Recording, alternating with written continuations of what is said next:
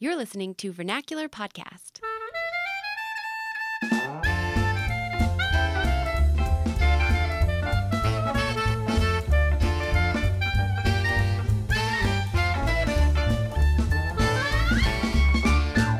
Welcome to Vernacular Podcast. I'm Sally. And I'm Zach. And you are now listening to episode 8 of season 4. That's right. We are having another roundtable discussion today. We had one as episode 1 of this season, and we had so much fun, and we enjoyed talking about one particular topic, so we decided to bring everybody back together. Well, not everyone who was on the original one, but as many contributors as could come to talk about human gene editing, specifically using CRISPR-Cas9. So it's a really fun conversation, and we'll get to that. But first, we want to tell you about our recent trip to Nashville. We were able to take a long weekend trip down there and visit contributors Jordan and Catherine Short, who unfortunately do not appear later in this podcast on the roundtable. Because they recently had a baby. Right. They've been busy doing other things. So we visited them. We saw their adorable little baby named, if you recall, James Tiberius Short or Zachary Chewbacca Short. They did not take those names. They instead came up with a much better name, which is Phoenix David Short. And he's adorable. He is very adorable. So we had a lot of fun hanging out with them. They showed us around some great haunts in Nashville. Yeah, this was our second time there. We visited the Shorts there last year in October, and the weather was much better in October. Right, so lesson year. 1, if you're going to Nashville, wait until you can October. choose between September and October. Go in October. We couldn't wait this year, unfortunately, because Zach has to go away for some training, but we just decided to go for it, and it was really hot. It was hard to be outside. It was. But last year, it was perfect. Yeah, so definitely go in October. But we didn't let that stop us. No, we did not. We had some great food. Sally, where did we go? We arrived on a Thursday, and Thursday night, we went to Edley's Barbecue. Last year, we went to Martin's Barbecue, so there's kind of like rival barbecue spots. Right. And I can't really compare them because it's been a year, but Edley's was really good. It was very good. I do have to say, though, I think the best barbecue I've ever had, well, it's down to 2 places, and Edley's is not in either of the top 2. Top 2 that I've ever had in my life are Rendezvous Barbecue in Memphis, which is a hole-in-the-wall place that is, well, it looks like a hole in the wall, but actually when you go in, it's really big, cavernous, huge place, and it's amazing food. The other one is Pappy's Smokehouse in St. Louis. Yeah, we just went there a couple weeks ago, and that was really good. So good. I will say I think I liked Edley's sides better than Pappy's. I just felt like they were more flavorful and more interesting. Yeah. But the meat, I think, at Pappy's was better. Yeah. So, but still a great experience. And then on Friday, and Edley's was in the 12 South neighborhood, or 12 South district of Nashville, which, if you're not familiar with it, is an area in the south part of Nashville that is very most walkable. Famously a street, yeah. Yeah, I mean, it's a 2-lane road, so you can drive down it, and people do, but it's a very walkable area with lots of cute shops. And restaurants. Coffee shops. Yeah, lots of coffee shops. Nashville's a really big coffee shop market. town. Yeah, so it was a really cool place. That's where Edley's was. We stuck around to get some ice cream. And then the next day, we did breakfast at Fido, which is... Actually, we were going to, but we decided to have breakfast at home that morning. You're so right. I'm sorry. I'm skipping ahead. We did breakfast the next day Saturday, at Fido. yeah. So Friday, we just ate in our Airbnb to save money. And then for lunch, though... Which is also a great way to travel. We recommend Airbnb. We've done it. I mean, there are legitimate concerns about safety, but the way we do it is we only go to places that have had lots of reviews, and we know that we're working with someone who has delivered on their promises before. Yeah. So that weeds out a lot, unfortunately. Right. But we were able to find we stayed at a great place in East Nashville, and the host was wonderful, and our place was fantastic, so no complaints there. Yeah, a little bit of a drive from the center of Nashville, but if you want to get closer, you have to pay for it. So we were trying to do it on the cheap.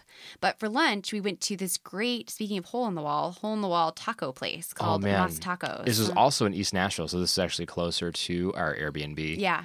And it was a cash-only joint. They have an ATM in the corner if you we didn't forget realize your it was cash like only. we did. And the tacos are actually pretty packed full of stuff, so you get a lot of bang for your buck. I think it was $4 a taco? I think, $3 depending. a taco? Yeah. I got the quinoa sweet potato one, and that was really good. And I got one each of the beef, pork, and chicken. Yeah. And Esther, I think, really liked the chicken one. Yeah. Really good stuff. And we got that agua fresca. Right. That was amazing. It was pineapple cilantro agua fresca. And it was basically just like, I mean, there were still strands of pineapple in it. Right. It was like so fresh. Blended ice water I don't and think pineapple. there was, much added sugar because it was not overly No, I don't sweet. think there was any. It was very refreshing. Yeah. Especially it was on almost the like 95 pineapple degree juice day. with pulp Yeah. combined with ice water. With some cilantro. Yeah. And then some cilantro. It was really good. Yeah, so we definitely recommend that place for tacos. For sure. Friday night, we met the Shorts for Desano Pizza Bakery, and that was really good. It was kind of our style of pizza, thin crust, so that the toppings are really the main stars of the show versus the crust. It was not the best pizza I've ever had, but I really liked the environment. Yeah, the ambiance. The ambiance because in you're the restaurant was sitting really cool. in this big area with just like lots of benches and tables, Sort of open seating. watching them make your pizzas. Yeah, so the wood ovens or brick ovens are fired up, and they're making all the pizzas right in front of you. Yeah, it's and cool. the cooks were so friendly. It's like hibachi meets pizzeria. Yeah, they were just so friendly. They were just kind of like showing us what they were doing and interacting with our kids. And it was great. It was great dinner time entertainment for toddlers. So that was convenient. It helped us to be able to linger at dinner a little bit longer than I think we otherwise would have been able to. So, and then Saturday, as Zach said, we went to Fido, which is probably our favorite breakfast place in Nashville. We went there last year too. Definitely on the pricier side, but you pay, I mean, what you pay is what you get. It's great food. We had some great whole grain pancakes and a bagel sandwich. Yeah, really good. Amazing lattes. I tasted but did not get, regrettably, the local latte, which is made with local honey and cinnamon. Regrettably. Yeah, that was really, really good. So good. So we definitely recommend Fido for people looking for a breakfast place. And before we left town, we met up with the Shorts one more time and went to Burger Up, which had opened just when we arrived last year, but we didn't get to go. And we'd heard great things about their burgers. So we went there, and Zach got, what did you get, a bison burger or a buffalo? I did. I got the bison burger? Yeah, bison burger. Okay, that was really good. I'd heard rave reviews from Catherine Short about the quinoa black bean burger, so I went for that. And it was really good. I mean, I make a lot of veggie burgers at home, so I definitely know what a good veggie burger is and a bad one. And they had somehow been able to really crisp up the exterior. And I mean, it tasted really good. And there are 2 Burger Ups in Nashville. There's one on Woodland Street, but the one we went to was, again, in that 12 South We love the 12 South area. You should definitely check it out if you've not been to Nashville. Yeah. So clearly it was a tour of food for us. If it wasn't clear, by the way, this whole segment was your tip of the week. Yeah, go to Nashville and eat at all those places. Right. Let us know what you think. But don't go in September. We did do a lot of walking, to our credit, but not without a lot of sweating and a lot of showering. Right. Yeah, exactly. So, yeah. But it was fun. That's basically what we have to say. And now we're going to move on to our roundtable about something completely different. Let's do it.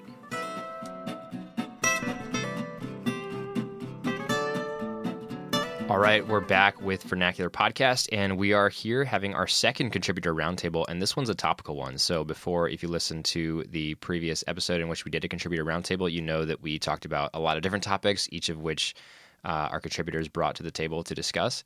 And one of those was CRISPR-Cas9 genetic editing. And the conversation was really exciting around this topic, and we wanted to open this up to a longer form, essentially, so that we could focus on this topic. Dig deep a little bit. Yeah, with all of our contributors. So we scheduled this, and so we're joined by our contributors, Will Bryan, Kevin Boschman, Elena Forsyth, and Joshua DeGastine. Hey, guys, welcome to the show. Hey, thanks for having us. Hello. Yeah, Good to be here. Glad we can make this happen. All right, so CRISPR-Cas9, we had a it wasn't super controversial, but I don't think we were in unanimous agreement last time we talked about this. We're concerned with the ethics of the CRISPR-Cas9 genetic editing technique. A brief primer for our listeners who don't know what CRISPR is. CRISPR is a technique that was developed in the last several years that is a method of very precisely editing sequences of genetic material. Human or animal or plant, right? anything. Organic Just DNA. genes. So CRISPR, of course, stands for Clustered Regularly Interspaced Short Palindromic Repeats. Of course. Of course. And and basically it involves, I could actually just let our contributor, Will Bryan, talk to us about the specifics, or Joshua. Both these guys are much more read up on it than I am. But it allows us to target portions of genetic material and precisely edit them in ways that we've never been able to do before. So the possibilities that this opens are numerous, and they range from therapeutic genetic editing, therapeutic somatic genetic editing, or therapeutic germline editing. So one of those is targeted towards genetic diseases, but only affects that organism. That's the somatic editing. Right. The germline editing will actually affect all of the progeny of that original organism. And there's also the possibility of enhancement modification. So, giving basically your progeny blue eyes instead of green eyes. We're not necessarily there yet in terms of what we know about how to edit genetic material, but this is a technique that could conceivably make that possible in the future. And the Chinese scientists are well on their way to doing that. Right. Yeah. The Chinese have shown themselves to be, depending on how you look at it, I guess ahead of the curve, the generally accepted ethical curve in this type of research. Yeah, that's debatable. Sure. Ahead Depending of the curve. on how you look at it, yeah. But they're showing themselves to be willing to go where others have not. But this technique, as I mentioned, opens up a lot of questions about the ethics of using it, and I thought we could talk about that today. So let me start with a first question here. Do you all think that there's a bright line, a clearly demarcating line between somatic gene editing, which is what Sally talked about, where the edits only affect the individual person and are not passed on to children, and germline gene editing, where the edits are passed on to future generations? So is this a line that's useful in ethical considerations of this technique?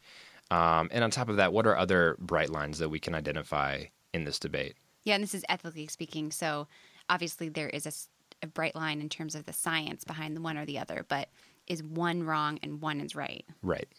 In terms of just how you define this line, I'm not sure it's quite as bright as just whether or not these changes can be passed on to future generations. One thing that I've heard concerning specifically the ethics of whether or not we should do these sorts of edits is not that in particular, but also the distinction of whether we're doing this to treat some sort of disease or whether we're doing it in order to change future generations of people. And that line's not so sharp, because you could have some sort of situation where we can recognize the disease still in the embryonic stage. We can do genetic testing to recognize that some sort of genetic disease exists in just a tiny little human embryo. And so then we're in the position where we can modify the embryo to treat a disease, which feels like somatic editing, but it happens to be germline editing because we're doing it at such an early stage. So I think that on the one hand, there is an ethical distinction that some people try to draw based on the purpose of the gene editing, and that's a different distinction on the whole than the distinction of simple germline versus somatic. So is genetic modification of an embryo necessarily germline editing? Yes. Because you're editing the germ cells, is that right? That's right. So for females, they're actually born with all of the eggs that they will use to reproduce later in life.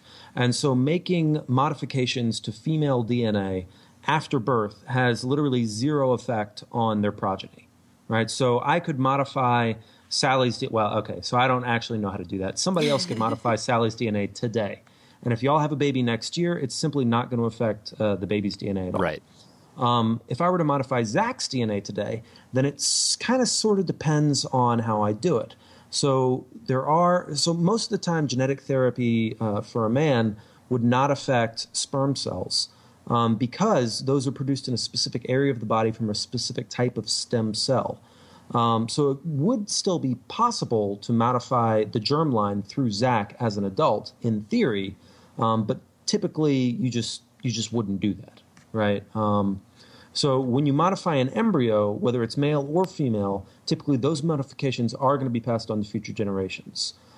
It's, as far as I know, impossible with current technologies to directly modify the eggs inside of a woman, and therefore kind of impossible to modify the germline through a woman as an adult.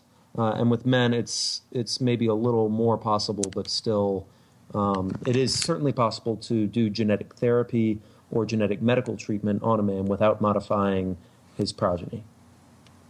Does that make sense? Yes. Yeah, no, that's helpful. Okay.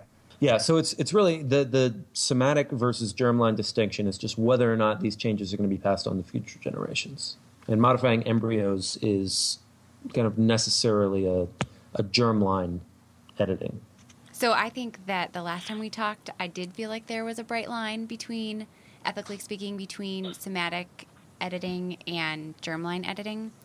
And I'm not so sure about that anymore. I think I've read some more about it and read some more ethicists kind of conversations about CRISPR-Cas9 and the use of it on human genes, and I'm less convinced that it's clearly right or clearly wrong to edit the genes such that it affects all future generations without their knowledge or consent.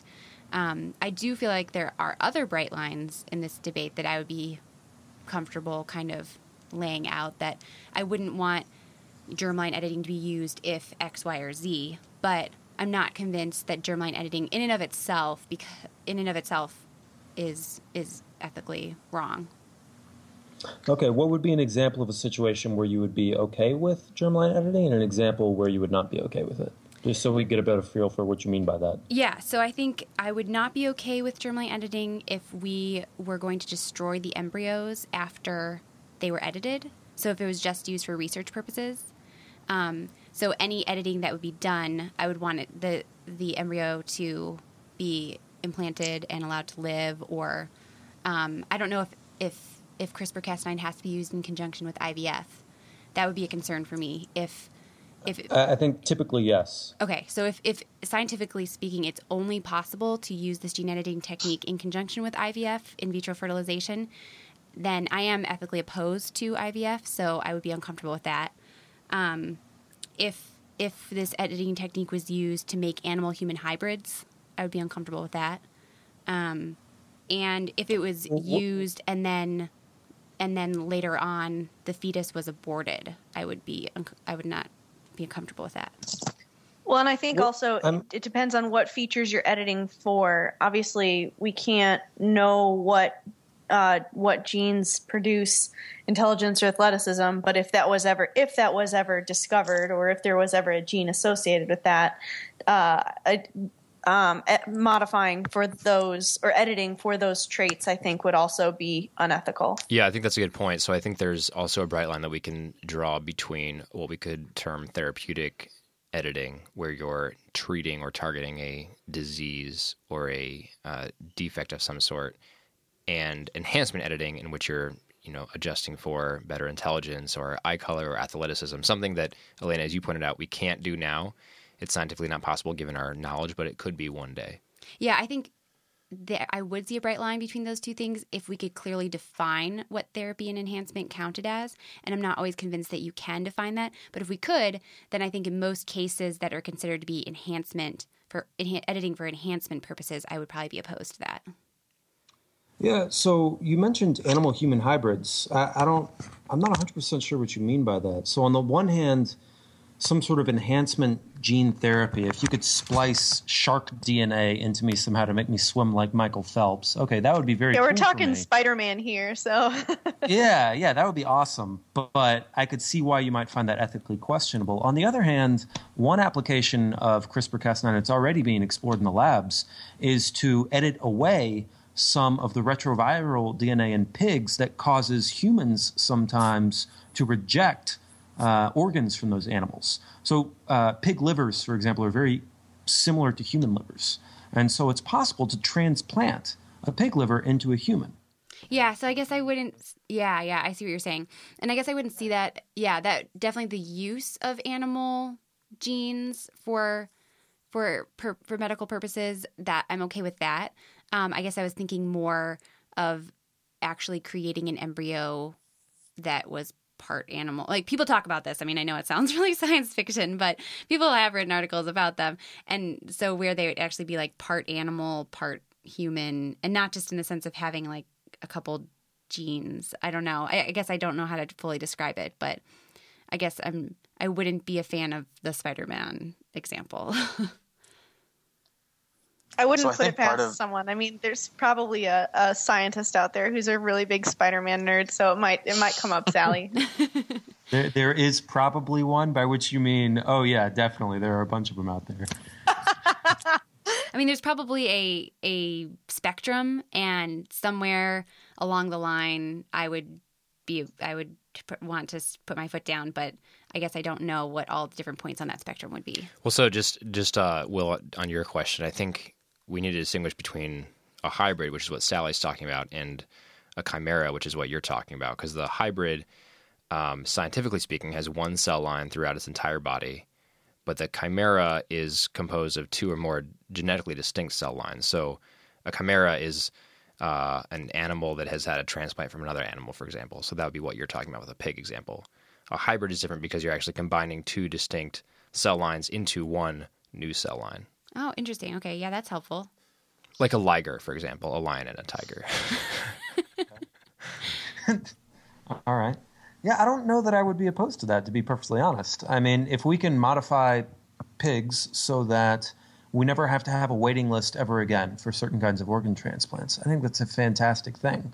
Well, what if we could maybe borrow some of their DNA somehow to make sure that not only do we never have to have a waiting list for a liver transplant again, but maybe we just never have to deal with cirrhosis again. I think that would be a fantastic thing, too. So what do you mean by borrow some of their DNA?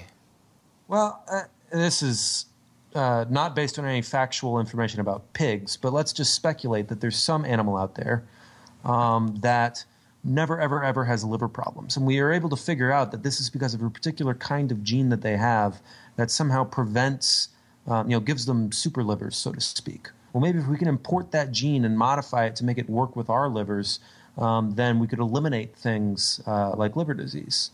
Again, this is speculation. I don't know if that sort of thing is possible. But I think, you could argue that, okay, that's some sort of hybrid and that's bad.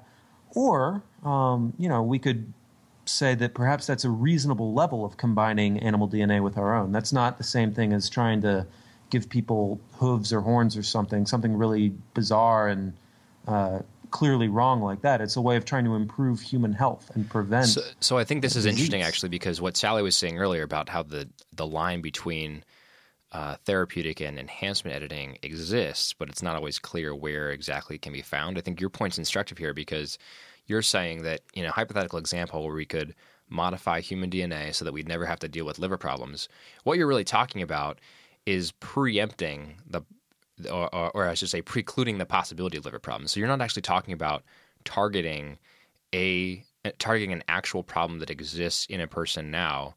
You're talking about making it so they don't ever have to deal with that problem. So it sounds a lot like enhancement editing to me, and I say that because you could have someone who comes from a family history that has a tendency to have heart attacks or high blood pressure. And it doesn't mean that every person in that family has high blood pressure, but it means that the family by and large has a tendency to have high blood pressure. And so you could make a case for doing a genetic germline edit of that family so that they would no longer have this proclivity to high blood pressure.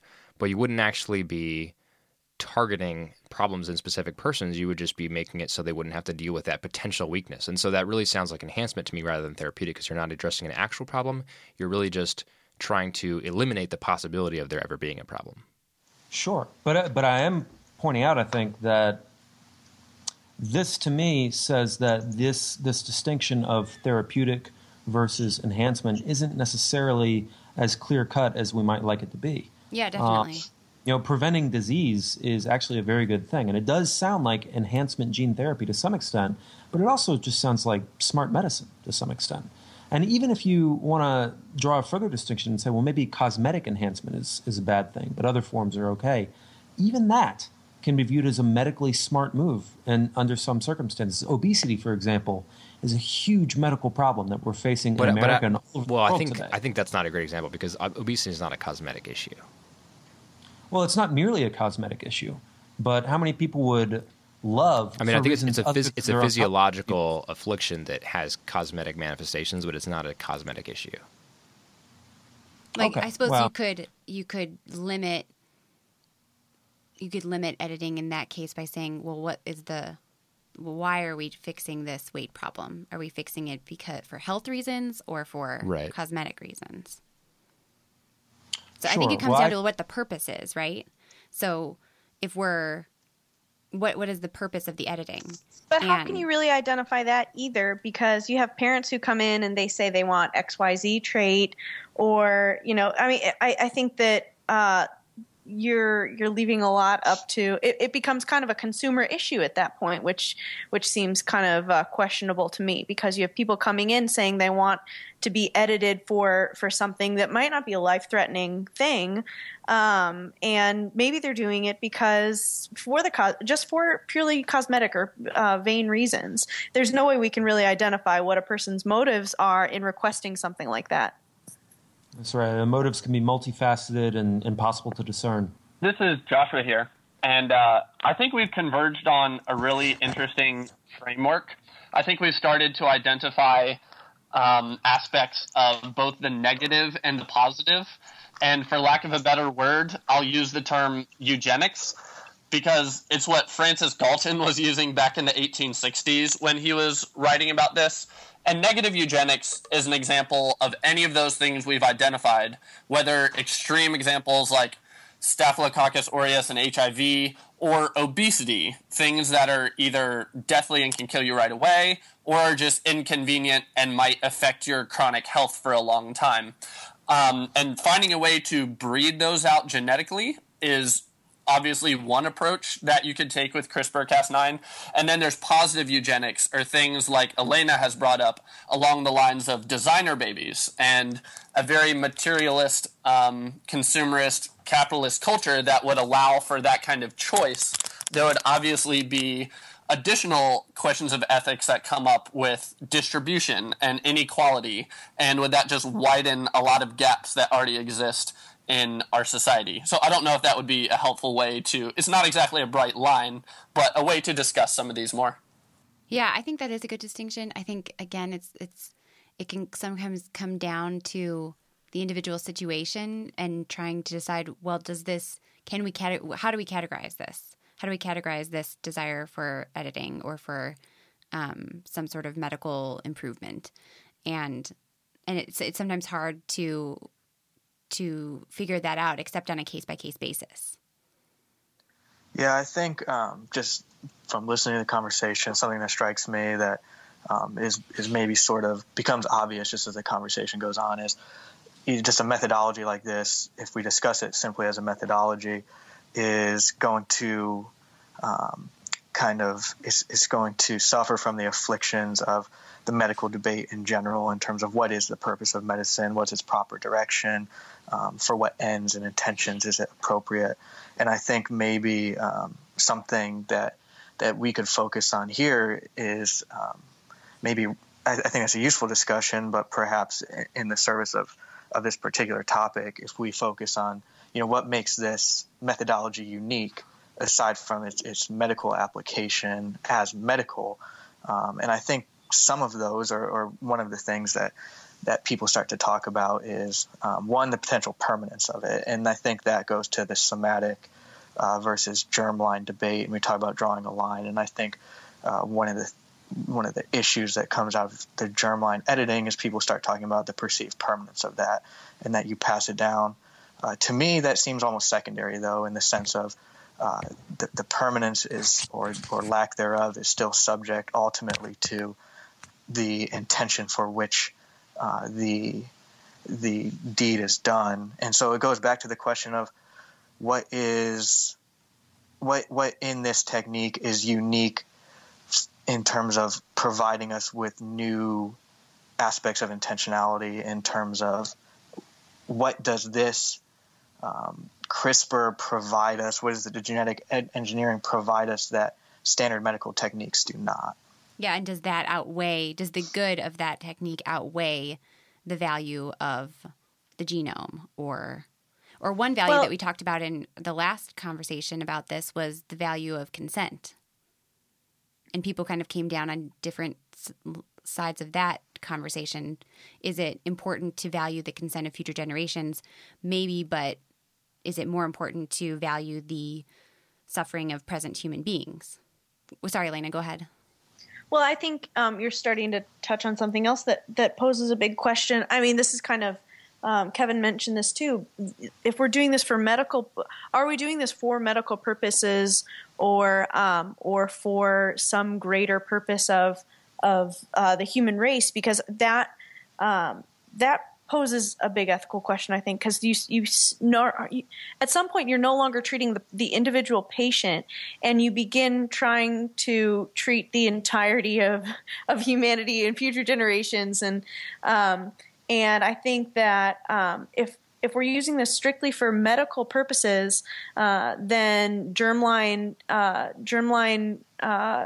editing cannot come into consideration because of how it treats these not yet patients, as in future human beings, who can neither consent, and they're not patients. So it does cross a line when you're treating something that affects more than just the individual patient, not only because of how this one individual person can give consent, but also because as far as medical ethics go, the whole purpose is to treat the individual human being who is a patient right now with you.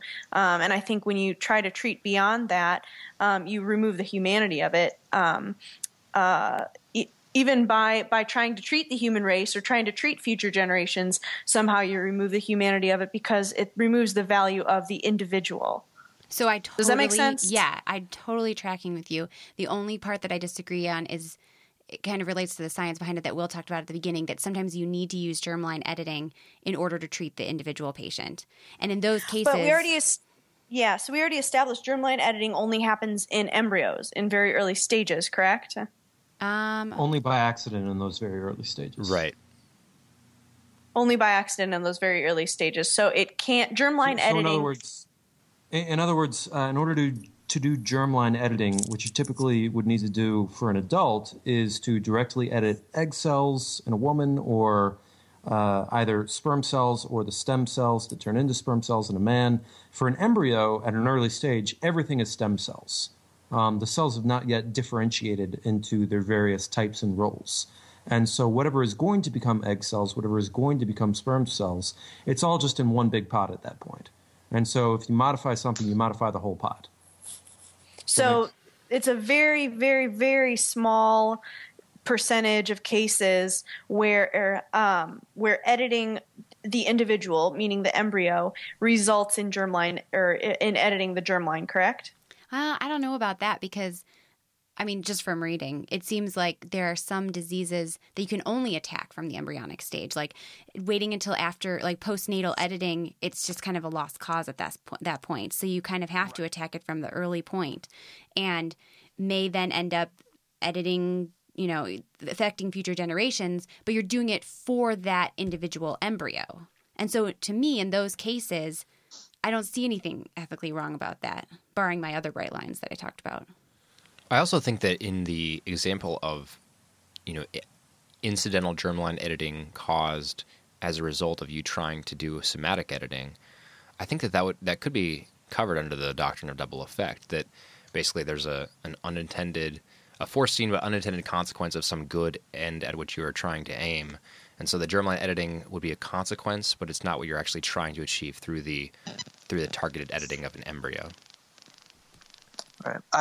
It's interesting. I find because I think maybe the direction of my comment was actually intended to be a bit different, just in the sense that what I was hoping to relay was sort of the opinion that maybe the distinction between germline and somatic, kind of in my perception, is actually more of a secondary consideration, because it seems to me that the permanence or lack thereof of any sort of change resulting from this technique is really ethically secondary to the primary question of whether or not the modification is ethical in and of itself. Because it seems if you can make a change and the consensus is that it's a positive medical change, then the permanence of that change kind of seems secondary to the fact that it has already been deemed a positive change. In fact, if it really is a positive change, then the more permanent, the better. So then I think it's an argument that can be made, absolutely. Yeah, I guess I would want to make that quote unquote, like, how do you decide what is a positive change? And I guess I would want to make that positive change with and that's the why individual I think in that's the primary mind. question. Yeah. Well, yeah, and I think that's why, Kevin, you were saying, what's the purpose of medicine? Because I think you have to contextualize this technique within the broader purpose of medicine. So what is the purpose of medicine? Right. Well, I'll let someone more able to answer that question than me answer it. So this is Joshua again, and I think this could be a helpful place to bring in some of the opinions of the articles you all circulated before the discussion. We have leading scientists and doctors essentially pushing back on a lot of what Sally is saying here. So at the end of that New York Times profile on Professor Jennifer Doudna, who did a lot of her postdoc and graduate work on this and is now at UC Berkeley. The quote at the very end of that article says, "There may come a time when ethically we can't not do this." And I think this addresses what Kevin is getting at. If they're referring to using CRISPR-Cas9 to make permanent changes in the germline for things that we currently deem as positive effects for all future society, then to what extent have we considered consent of future generations? I don't know if, like, even barring what Zach mentioned about the doctrine of double effect here, Craig Venter in the Nature article basically seconded this idea when he said, the question is when, not if. And he wants to essentially catch up to China, just in case this becomes an arms race thing, when he says, quote, "Our species will stop at nothing to try to improve positive perceived traits and to eliminate disease risk or to remove perceived negative traits from the future offspring." So he essentially agrees with that idea of scientific progress is inevitable. We can slow it down as much as we want to, but if we lose time by not perfecting the technique, whether or not right now we're practicing on pigs, pig liver, or mice embryo, we need to keep doing some kind of work so that we can make these changes in humans when we're ready to. So what do you think, Joshua? Sorry, what was that? I'm putting you on the spot, but what do you think? I guess I was waiting for that to come out of what you just said, but what do you think? Oh, that was a very political, diplomatic non-comment.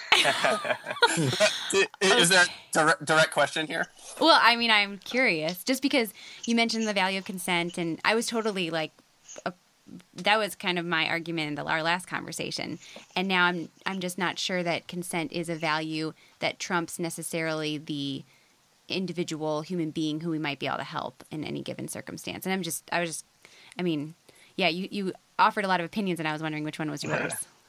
Right. As soon as it broaches from treating an individual to being something that we're vaguely aiming at community, one of my favorite op-ed writers basically calls this the art of statecraft as soulcraft.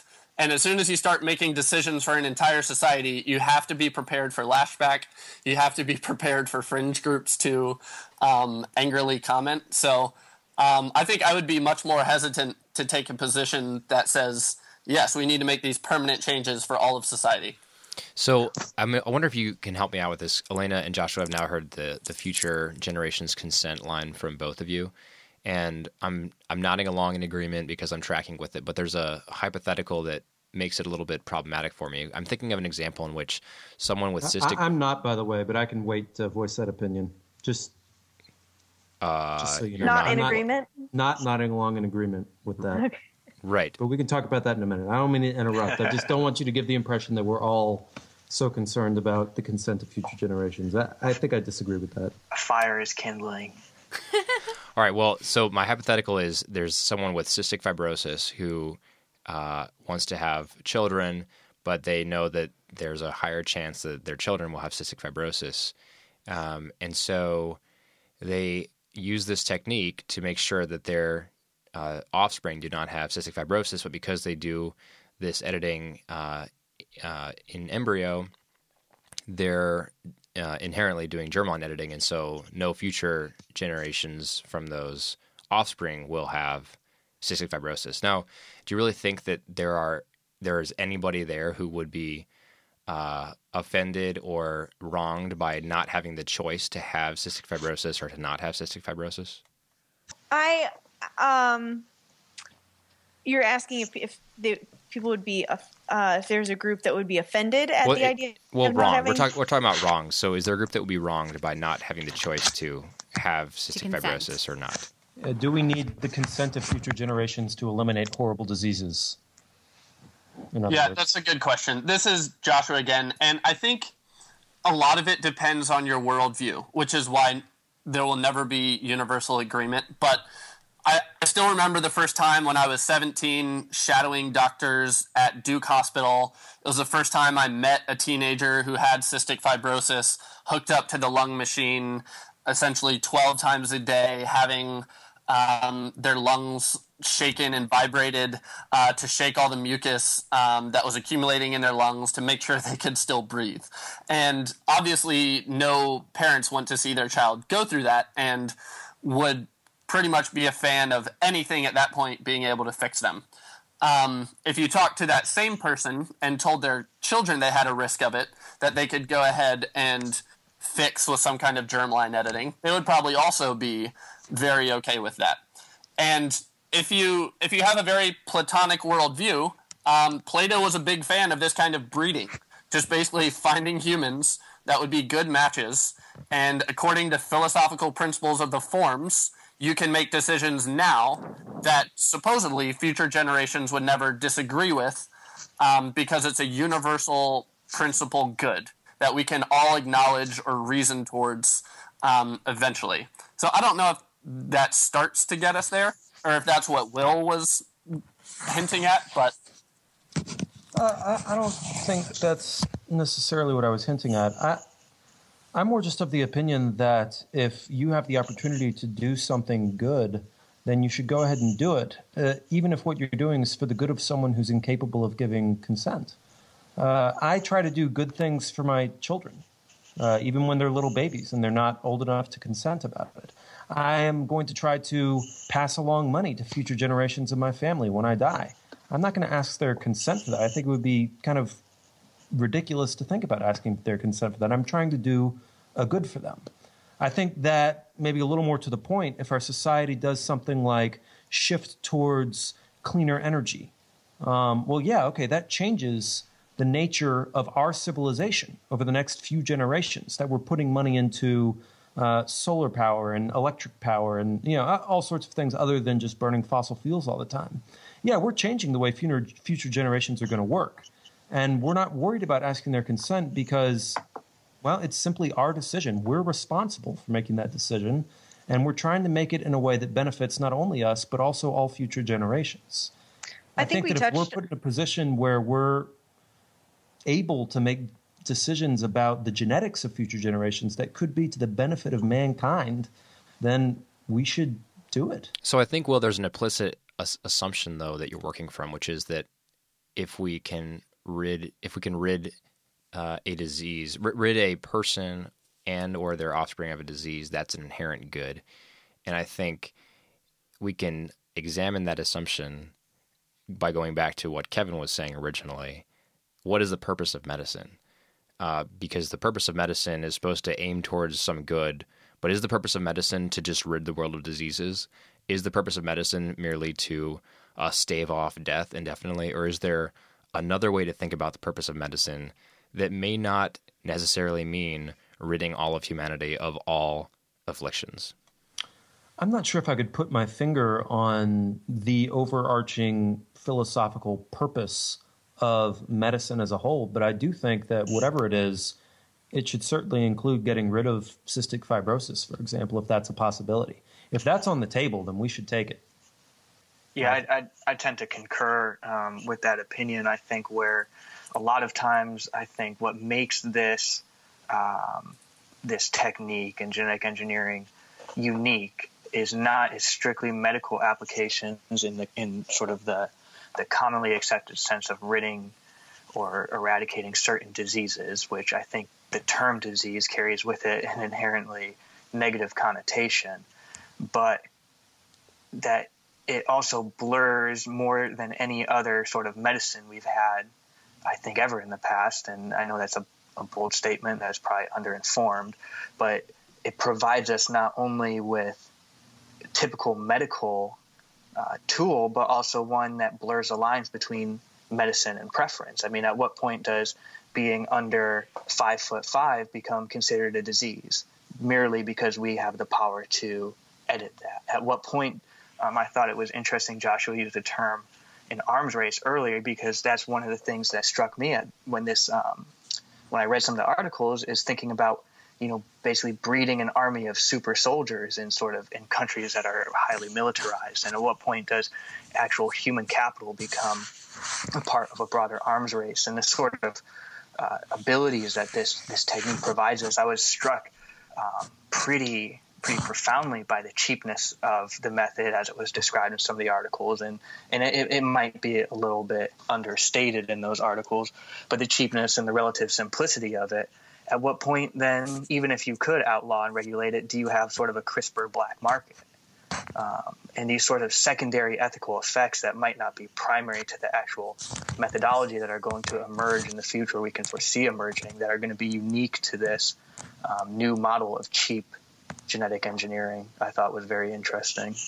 This is Joshua again. And to be fair, I think a lot of what we're starting to discuss is prone to, you could call it the cognitive bias or the logical fallacy of presentism. And I think we vastly underestimate the power of natural selection and how certain evolutionary advantages are organized in our society. There are actually sometimes it takes hundreds or thousands of years, or at least dozens of generations, for certain positive things to manifest in our genome that we've been working toward for a long time. So there are some diseases we've discovered that are actually protective for those people when the next superbug or the next common disease in the society emerges. And if we had committed the sin of presentism and said, in the 1800s, and said that this disease is bad for all of society, we should get rid of it, and then engineered it out of our germline, and then no one survived when the next Black Plague or Zika virus spread through a population. That's actually kind of scary to think that there would be no natural genetic diversity in our population for the first time. Well, I think we need to wrap up here. And so I'm not going to wrap this all up with a point or anything or a conclusion, but I think a lot of what Joshua was just saying, what Kevin was just saying, kind of comes back to how do we define human nature and how do we define human flourishing? What does it mean to be human and what does it mean to flourish as a human being? And obviously we're going to have different opinions about that. And I think that kind of underlies, though, a lot of our conversation that we've had today is what counts as human nature? How much do we trust our human nature? Kind of what Joshua is saying, can we trust our human nature to get rid of some of these diseases? And what counts as human flourishing on an individual level and on a global level? Is it clearly cystic fibrosis doesn't fit with human flourishing, right? But are there other kinds of suffering that can contribute to human flourishing? So anyways, I don't really have a concluding point, but and as we were talking about the purpose of medicine too, I pulled up the modern version of the Hippocratic Oath, and there are two lines that really stand out as we talk about this. One is, I will apply for the benefit of the sick all measures which are required, avoiding those twin traps of overtreatment and therapeutic nihilism. And I will remember that there is art to medicine as well as science, and that warmth, sympathy, and understanding may outweigh the surgeon's knife or the chemist's drug. And just considering the side of this that is so much more than chemistry and genetics, and the opportunities that come even in human imperfection, and also just the the moderation that we need to consider as we approach all of these things, and to be wary of those who say we have to charge ahead, and regardless of perhaps the ethical consequences.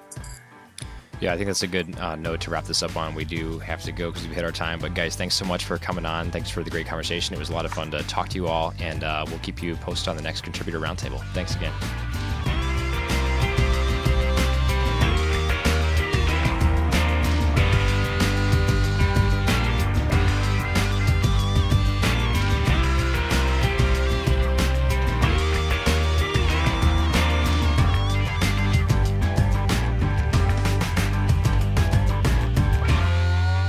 All right, we're wrapping up yet another episode of Vernacular Podcast. We hope you enjoyed this Contributor Roundtable. Man, there's so much more we could discuss about this. I feel like we could do 30 episodes and still just scratch the surface on the ethics of human genetic editing. And there's so much we don't know that there's so many things I'm sure that we could have said. Yes, that is true. Knowledge that we could have brought to the table. Yeah, we're a bunch of amateurs sitting around the table talking about these things. So yeah, please weigh in with your comments and opinions. We can read them on the next episode.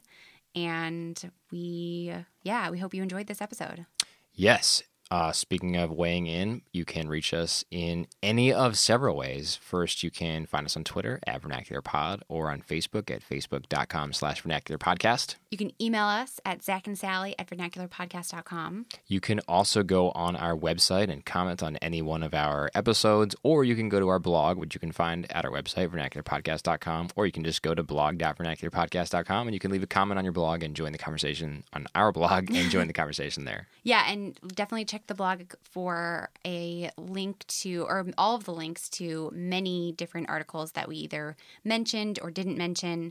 I've included a ton of resources if you want to learn more about Sally CRISPR, works very hard on these CRISPR-Cas9. blog posts, and they're packed with a lot of resources for people who are interested. So check those out. All the things we didn't talk about, you can find online. Right. Well, about 2 weeks from now, we'll release our next episode, and it's pretty exciting because we're talking about genetic editing, but not in the same way exactly. We're talking about plant genes and editing plant genes, GMOs specifically, genetically modified organisms. We're also going to bring back some of our favorite guests from season 1. That's right. And get an update from them. So you'll have to wait and see who could that it be? is. Surprise guest. So tune in 2 weeks from now to hear the next episode of Vernacular Podcast. Thanks for listening. Until then, I'm Zach. And I'm Sally. Have a great week. You know that feeling better than ever when I'm by